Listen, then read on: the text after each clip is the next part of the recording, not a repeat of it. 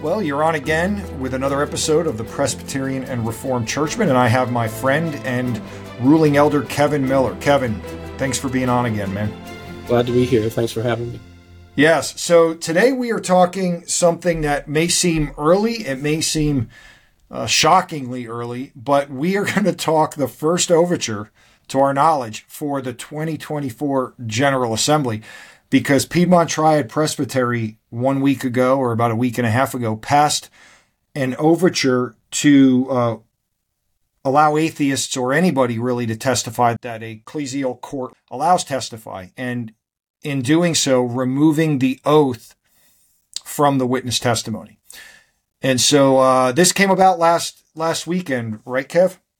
Yes. So it was voted on. I don't think we had an exact vote, but it was, I would estimate, passed by 75% from Piedmont Triad Presbytery. I agree, yeah. So, yeah, fairly overwhelming. And it modifies BCO 35.1 and 35.8. You may remember a few years ago, I don't know if it's 4 years ago or 5 years ago now, a committee was formed by the General Assembly to study all kinds of abuse. It took the committee, I think, 2 years to report. They asked for an extra year, and they produced what was a very substantial, over 200-page report. As a result of that, a number of recommendations were made, or suggestions, really. They didn't, I don't think they made official recommendations, but there was a lot of suggestions in there that we knew would be coming to the General Assemblies over the next couple years. And we've actually just passed one of those recommendations to protect abuse victims at this last General Assembly. So it went through the whole process a year ago. It passed the presbyteries, and then it was ratified at this last General Assembly to protect victims from having to be in the presence of their accused abuser during witness testimony, and made all kinds of provisions for that. And so I always like to say that when at this last General Assembly, there was all kinds of commotion about how the PCA has done nothing about to protect abuse victims, and it's just simply not true. But Presbyterianism does take time, and you know, it takes years, because you have to get it right, and then if it doesn't pass that year, you have to edit it and try to get it right again. And so this last year we had Overture 13 come to the General Assembly. So there was it failed out of overtures. There was a minority report, one of the most debated topics on the floor of the Assembly, one of the closest votes for sure on the Assembly floor. And I think I've heard multiple comments about the debate being some of the best, as far as people actually feeling like they were swayed one way or in the other by the debate on the floor. The minority report failed, and the recommendation to vote that down, the overture from the committee, and that's what passed the floor of the Assembly. And what that overture attempted to do was to allow basically anybody to testify by removing the provision to... It removes all the qualifications and just says, as long as you promise to testify truthfully. Right. So the overture from last year removed, and the qualifications mainly were, there was something about age, but they were trying to remove that, I suppose, to allow kids to testify and be given consideration. But the standard was you had to believe in God, and you had to believe that there was judgment. The argument there was, well, Muslims, for instance, will believe in God and believe in judgment. So a Muslim can testify. Why would we let a Muslim testify and not an atheist? And I do think that's a valid question. So at any rate, we knew we'd get new overtures on this, and Piedmont Triad Presbytery submitted one. Actually came out of Trinity, which is a church in our presbytery, and the couple of teaching elders there. One of them is Derek Radney. The presenter of the overture to Piedmont Triad Presbytery was Trevor Lawrence, a ruling elder, and you're probably familiar with him from various minority reports over the years and his work on overtures. Were you surprised that this came forward so soon? Yeah, it did seem early. but I guess they wanted to get the ball rolling. And if I recall, I think Trevor Lawrence may have been the primary author of the Minority Report that came out of Overtures on this. So I'm Okay. sure he was ready to get to work on this. One thing that was, I think unfortunate is we only had about 10 days with this overture, the way the docket came out. And so we didn't have a session meeting, so we weren't even able to discuss it as a session, and we weren't going to just call a session meeting for that. And so it's substantial. I think it's 7 pages long. I've never seen an overture that long, but it contains all the rationale. I don't know if that's what's going to get sent up. Can you read it? Yes. Go ahead. Walk us through it. It's amending BCO 35 in a couple of places, and walk us through some of the changes. The first change is basically to strike all of the qualifications for the current qualifications for competent witnesses, which would be a belief in the existence of God and a future state of rewards and punishment. It strikes all the language and then adds this line: any person who promises to testify truthfully can be called as a witness. And then it also modifies the language a little bit, saying that anyone has the right to object to a witness, and the court shall consider and rule on the objection. So that's the 35-1 modification. And then the 35-8 is to what was the oath. So it strikes the language of the oath or affirmation that should be administered by the moderator, and it replaces it with the court shall inform the witness that regardless of whether he believes in God or in a future state of rewards and punishment, his promise is made in the presence of God, and God will judge him on the truthfulness of his answers. The moderator shall then ask the witness the following, and it states the promise, and it strikes from the promise the existing oath. The presence of God is stricken, and at the end it says, as you shall answer to the judge of the living and the dead. So it strikes all the language from the oath that would reference God. And the rationale behind that is so that we can, in a good conscience, administer this to an atheist. So did you err in calling it an oath like you just did? You still call this an oath? No, I wouldn't. We have a whole chapter in the confession, chapter 22, that defines what an oath is. And so if I said that, I was a slip of the tongue. So see, yeah. Right. I mean, like, you can't help it, right? I mean, in court testimony, you swear an oath, but that is, I asked you that. It was kind of not a trick, but because it says there, any person who promises to testify truthfully. And so nowhere in there now do you see the word oath, either in the BCO instructions or in the vow that's taken. So it's a promise, and I think actually one of the authors of the overture even said, don't get hung up on the language. It's really what it's trying to accomplish is what's important. Well, we're known for getting hung up on the language. That's sort of what we do. Yes. So I want to hear more. I want to hear more about, again, the confession and just some thoughts on it. But before we get there, I want to just make clear again what's changed. So, like you said, anything to do with age, intelligence, competency, belief in God, or a future state of rewards and punishment are no longer a qualification. Now they will argue that it says either party has the right to object to a witness, and the court shall consider and rule upon the objection. So, I think what they're trying to accomplish is we're not going to let the BCO restrict who can be a witness. We'll let the court itself determine who can be a witness.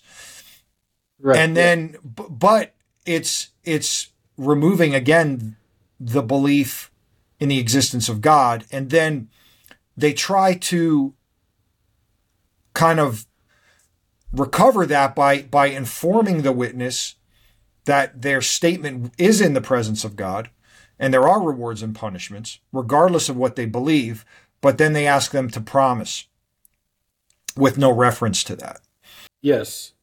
Okay. And I think it's important, your first point about the removal of the qualifications for witness, and then it does give a sort of a wide berth for the court to determine, but it gives no guidance for how a court would make that recommendation or determination. I think that's so. It seems that this would be only as good as the members of the court are at determining, and I don't know what they're supposed to use as guidance for what constitutes a credible witness or not.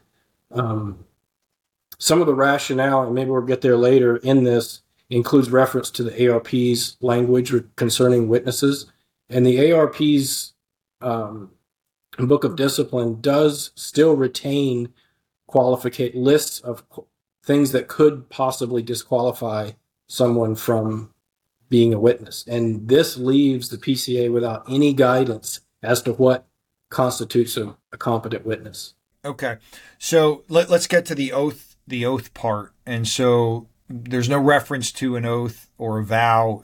There's a promise that the person is making. What are some of your thoughts on that? I think, and one of the things that's not argued in the rationale, I mean, it definitely doesn't use the word oath to reference this, and it even acknowledges the fact that it could be contrary to our to Scripture to try to administer the oath to an unbeliever. So I appreciate that, but it never wrestles with the idea of should we remove the oath from the church courts altogether. So this would remove an oath not just for atheists, even for believers, they would not be administered the oath. They would only be asked to promise. So this isn't a separate thing that an atheist can do. So are we at liberty to fully remove the oath from the church office? Why is the oath there in the first place?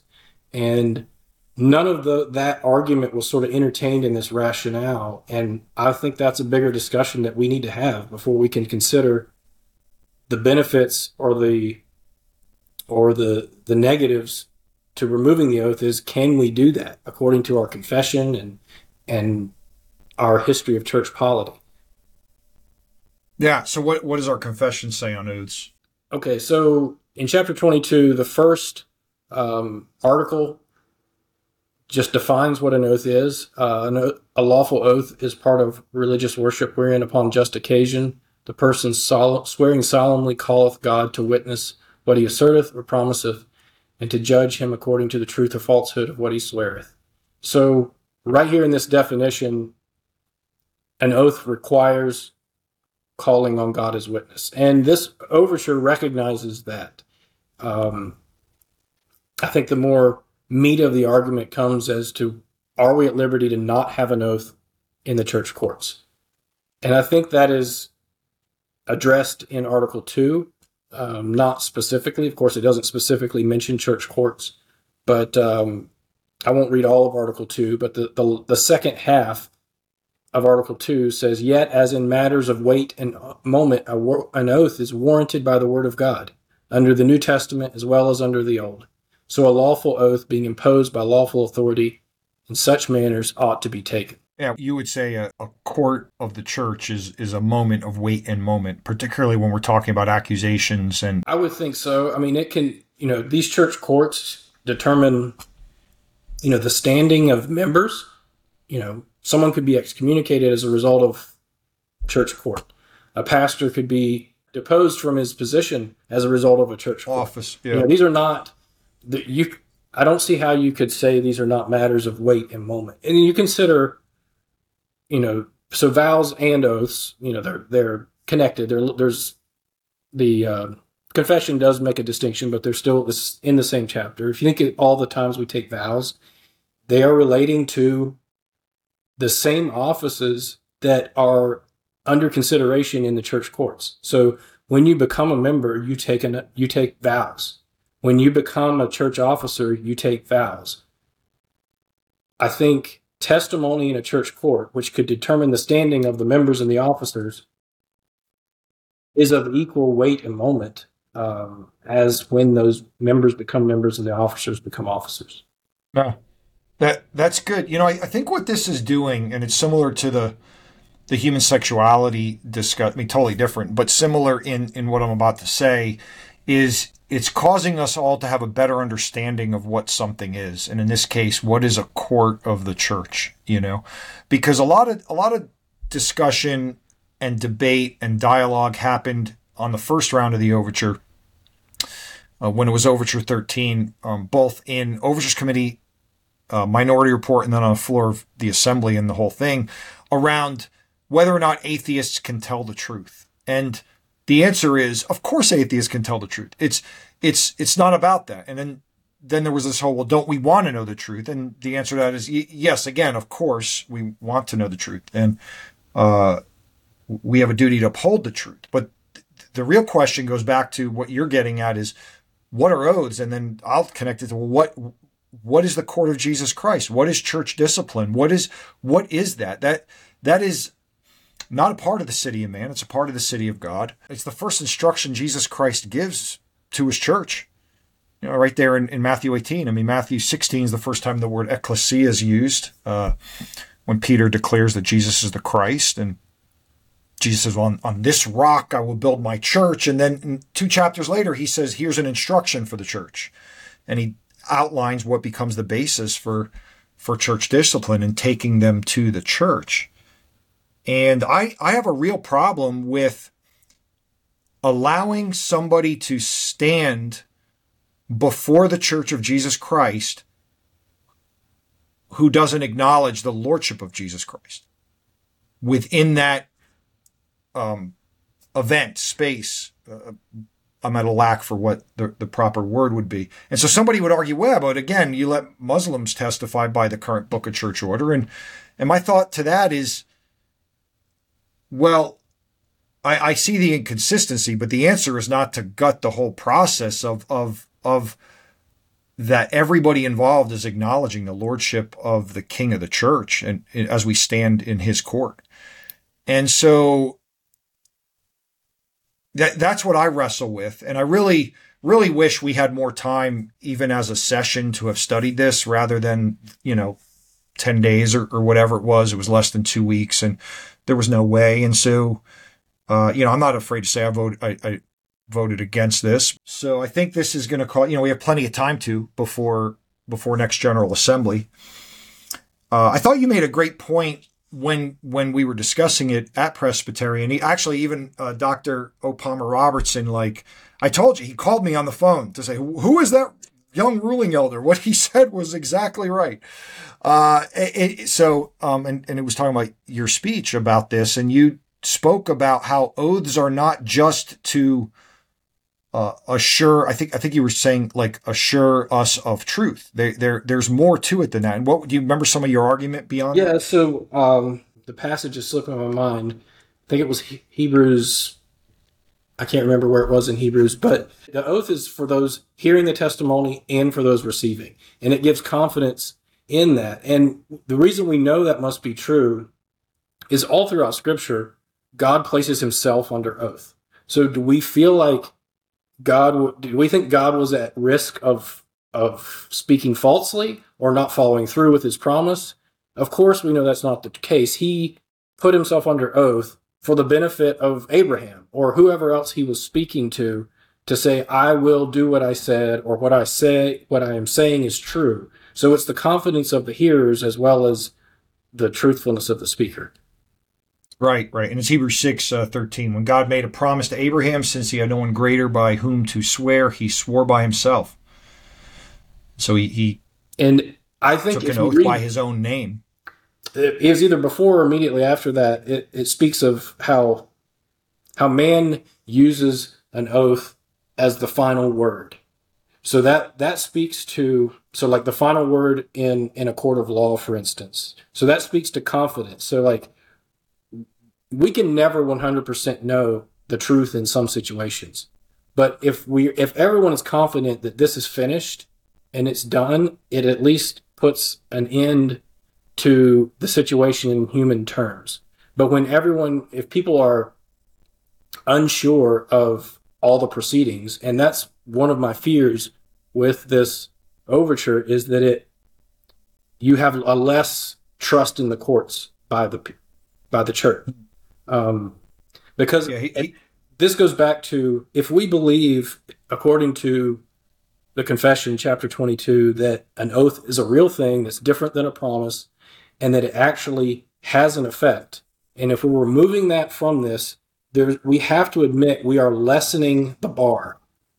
If we can't admit that, then we must throw out the idea of an oath altogether. If an oath doesn't mean anything, then okay, we can say we haven't lost anything. But if an oath actually means something and we're getting rid of it, we've lowered the bar in the church courts. There's no way, I don't see a logical argument around that. So are we going to say it's worth it for atheist testimony? I wouldn't argue that. Yeah, I mean, if an oath isn't taken in the court of the church, then where is it? When are we taking it? Within the church. So yeah, absolutely. So you were referring to Hebrews 6:16, for people swear by something greater than themselves, and in all their disputes, an oath is final for confirmation. So when God desired to show more convincingly to the heir of promise the unchangeable character of his purpose, he guaranteed it with an oath. And so, right. And so what one concern is, what if this atheist has the only information that will exonerate? Because they did make the point that, this is not simply about a victim of abuse, but I mean, we certainly care about a victim of abuse, but it also could exonerate somebody who's accused of something falsely, and it's true. And but as we've said, and as the discussions during General Assembly kind of hit on this, like, evidence is always admissible. Like, if a crime is committed, the civil authorities have to deal with it, not the court of the church. That's their sphere. And whatever happens, whatever evidence is turned up in that public record becomes evidence that's usable in the court of the church. I mean, so that's already available. And and so they used all these anecdotes, and there's a lot of, well, what about this and what about that? But like, when has it ever happened that the only thing that would have proven or exonerated a case or proven guilt was the testimony of an atheist? And by the way, you need more than one word against another word. You're going to need more than that. But, I looked up this a little bit because I was curious about how Judaism handled these cases. And again, not trying to be a Judaizer. That's not the point. The point is, how did they view it? Gentile testimony and I mean, Gentiles did have rights in Israel. They were, but not the same as the covenant people. And in testimony, they distinguished between attestating and testifying. And you find this in the Talmud. And so what they would do is, if a Gentile, a non-believer, had testimony to give, it was almost like they did it in the form of a deposition outside the court. And so you're not bringing them into the proceeding, but you're receiving that testimony, and then that testimony becomes evidence that can be used. But you're not going to obviously give them an oath and have them swear something they can't swear, and you're not going to pretend like you can let them stand there and say Yahweh is not the real God either. So I think that might be something to pursue. I mean, maybe somebody would write an overture that provide or create some kind of provision for attestating outside the court that can be used within the court. A couple of thoughts come to mind. First of all, just in no way would, I don't think either of us ever say, if an atheist came to a member of a session or a pastor and gave a report on a member, that they were in sin in some way, would we ever just disregard that report because it came from an atheist? Like, we wouldn't investigate. No. Of course not. So I just want to make it clear that this is a very fine point of who can offer testimony in a church court at an ecclesial trial that could result directly in the conviction of a member of the church body. Again, yeah, we operate according to the word, and all throughout Scripture, oaths are taken in multiple cases, and then just from a church history standpoint, I mean, this would overthrow hundreds of years of church polity that's existed and oaths that have been administered, as far as I know, as far back as really written human history. In a court of any kind, oaths are administered. Right. Right. And you made the point earlier that it's not like if an atheist or a non-believer came to us and raised concerns or made accusations that we wouldn't look into them. BCO 31.2 is all about that. It says an investigation, however originating, but there has to be some form of corroborating evidence. And honestly, like a lot of this happens outside. When we're talking to court and a trial and an oath and witnesses, we're talking about formal process. And almost no case goes immediately to formal process. Of course, abuse cases would, because you're not going to try to work that out outside of the court. But a lot of this stuff gets done outside of actual process. You hope you never have to get to process. One other thing, I know a lot of focus has been put on Westminster Confession 22, but James Bruce, who's a pastor in the PCA, wrote a great article on this, of atheists and oaths or something like that. Do you remember the title of it? He wrote a couple articles. He actually wrote one, I believe, before of atheists GA, and oaths, yeah. And then he wrote one after, and he had a great floor speech at GA. So I remember a lot of what he's written and said, but I get it confused as to which article and whether it was a floor speech. But he's done great work. Right. So he raises the fact that within the court of Jesus Christ, it somebody testifying not in the name of the Lord is actually violating the third commandment. And he uses Westminster Larger Catechism 12 and 13 for that. And so 12 says, what is required in the third commandment? It says the third commandment requires that the name of God, his titles, attributes, ordinances, the words, sacraments, prayer, oaths, vows, lots, his works, and whatsoever else he makes himself known, be holy and reverently used. And then it goes on, by meditation, word, writing, by holy profession, and answerable conversation. And so he'll use that and he'll say, well, that is saying that, like, if when you're swearing, you are swearing by God. So are you doing that in a holy way if you're not acknowledging his lordship, his authority? And then I think it's even more pointed in the next question. What are the sins forbidden in the third commandment? The sins forbidden in the third commandment are the not using of God's name as is required, and has a litany of things as is usual. And it talks about oaths. And it's interesting because the scripture reference there, the proof text for Jeremiah 5:7, is taking oaths by gods that are not gods, And you say, well, an atheist is not taking an oath to any god. Well, in that case, he's promising by his own name. He's made himself a god, James makes the argument that this is actually not only a violation of Westminster Confession 22, but also of the Larger Catechism 112 and 113. And I was pretty compelled by that. What did you think of those arguments? Yes, I think so. And I think maybe some of the what the Westminster Divines had in view was not, when they spoke of from the third commandment, was not necessarily atheists, or it was maybe Anabaptists those who refuse, they believe Scripture bars us from taking oaths, and they would use other language to get around taking oaths. And I think maybe, and I'm going a little bit from memory because I think I've read stuff about this, that they're saying, no, even though you don't mention God's name, you are still, it's just as binding as if you did. And it's actually a sin to not include his name in it. Right.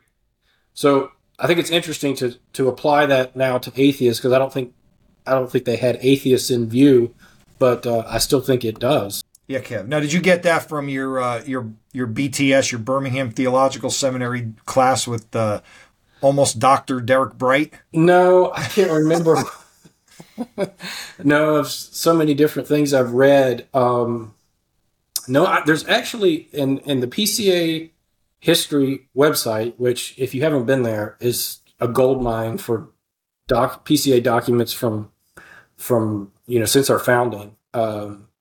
Thank you, Wayne Sparkman. Yes. So there's a whole section of the website dedicated to the BCO and tracking changes in the BCO, language in the BCO. So in that section on this section 35 pertaining to witnesses, there's some footnotes, and it references I don't remember, 19th century, I think, book, and I'm not even sure if I'm saying the name right, Junkin, like DX Junkin or something that I found.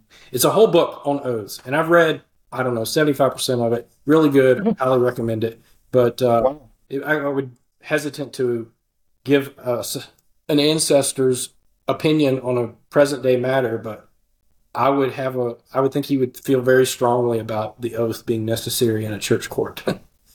Right. I put it that way. Well, I look forward to the conversation, but I assume that there'll be a number of these that come up, and maybe not. Maybe people decide this is the one they want to vote on, and we'll have dialogue on it. I'd really love to see something along the lines of what I've already said, where we can, make it clear and have provisions for how we can get information to be used as evidence in a case from non-believers, but not admit them into the proceedings of a processed court church discipline case. And in that, I think we need to clean up the language, because I just don't think it makes sense to let non-believers who believe in God to testify in our courts either. So I see the inconsistency. And I will say about our brothers in Piedmont Triad that wrote this, I think a lot of their changes were smart. I mean, they cleaned up the language well, I think. But I think you've hit the nail on the head, Kev, about it's not about how we get the information. It's got to start with what's an oath and what is the court of Jesus, what is a court of the Church of Jesus Christ. And that's got to determine who gets to be admitted into it. So I really hope that's where a lot of the discussion goes. Yeah. And I think if we're going to make this change as a church, we need to feel the weight of this change. And it's not just simple wording like, oh, we can remove. And this is what really, I didn't really want to make this point. I didn't at Presbytery, but stricken from the oath, which is no longer an oath, it strikes the presence of God, but keeps the truth. Like the line right underneath it talks about the truth. Like if you read the BCO, like the words presence of God are stricken, and directly under it, it says that we need the whole truth, nothing but the truth. And I just think we need to feel the weight. If we're going to strike the presence of God from this proceeding, now, or at least the acknowledgement of the presence of God from the promise or the oath administered to the witness, are we going to say we can reliably retain the truth? And yes, we acknowledge that atheists can tell truth, but I think we need to realize the weight of this. And like I said, there's a whole chapter in our confession just concerning an oath. And this is a major change. It's not just wordplay. Right. Yeah. It's okay to get hung up on the words when we're talking about our BCO. Yes, and the presence of God. Yeah, amen. That's right. Okay, well, that's pretty much what we had to share, kind of a nuts and bolts conversation. I'm not sure I will stand by everything I said, because as I've said, we just didn't have enough time to research and think of this. Also, if you'll see, I'm gonna find that and just scroll. This is 7 pages. I've never seen an overture, so here's the rationale. Actually, I guess we could read those points. Summary of what the proposed amendment does and does not do. The amendment expands witness eligibility and permits church courts to hear the testimony of persons who are willing to affirm the revised questions. The amendment retains a party's right to object to the admittance of any witness. The amendment requires the court to inform every witness, regardless of individual beliefs, of his oath or affirmation is made in the presence of God, and that God will judge him on the truthfulness of his answers. The amendment modifies the exemplary promise such that it is more generally applicable to Christians, non-Christian theists, and atheists. The amendment does not require the court to permit any person to testify as a witness. Only witnesses who affirm that they will testify truthfully are permitted to be considered as witnesses. If either party objects to the admittance of a witness, the court shall consider and rule on the objection. The amendment does not require the court to attach the same degree of credibility to the testimony of every witness. And the amendment does not require the court to administer an oath to any witness for whom an oath to God would be unlawful. So it is interesting, Kevin, that they in their rationale are still saying this could be an oath for a believer. So it's almost like whatever you believe it to be, you're doing. That's what you're doing. And Yeah. you know, I'm just not a fan of postmodern sort of. I mean, I would. It is whatever you want it to be, kind of thing. The number 4 that you read, I would take a little issue with. It says the amendment modifies the exemplary promise, and my point, and really the crux of my whole argument, is it doesn't modify the exemplary promise. It substitutes a promise for an oath. And yes, that's like I said, there are many other arguments to be had, but to me, that's the first and foremost one that we should be having. And you're right. It doesn't require, it actually disallows any oaths. If the language strictly taken does not even allow an oath. Yeah, and that's an important distinction. And honestly, I've actually heard the authors of this make that argument. The only thing that matters is what's in the BCO, not the rationale, for them to make that argument in other areas.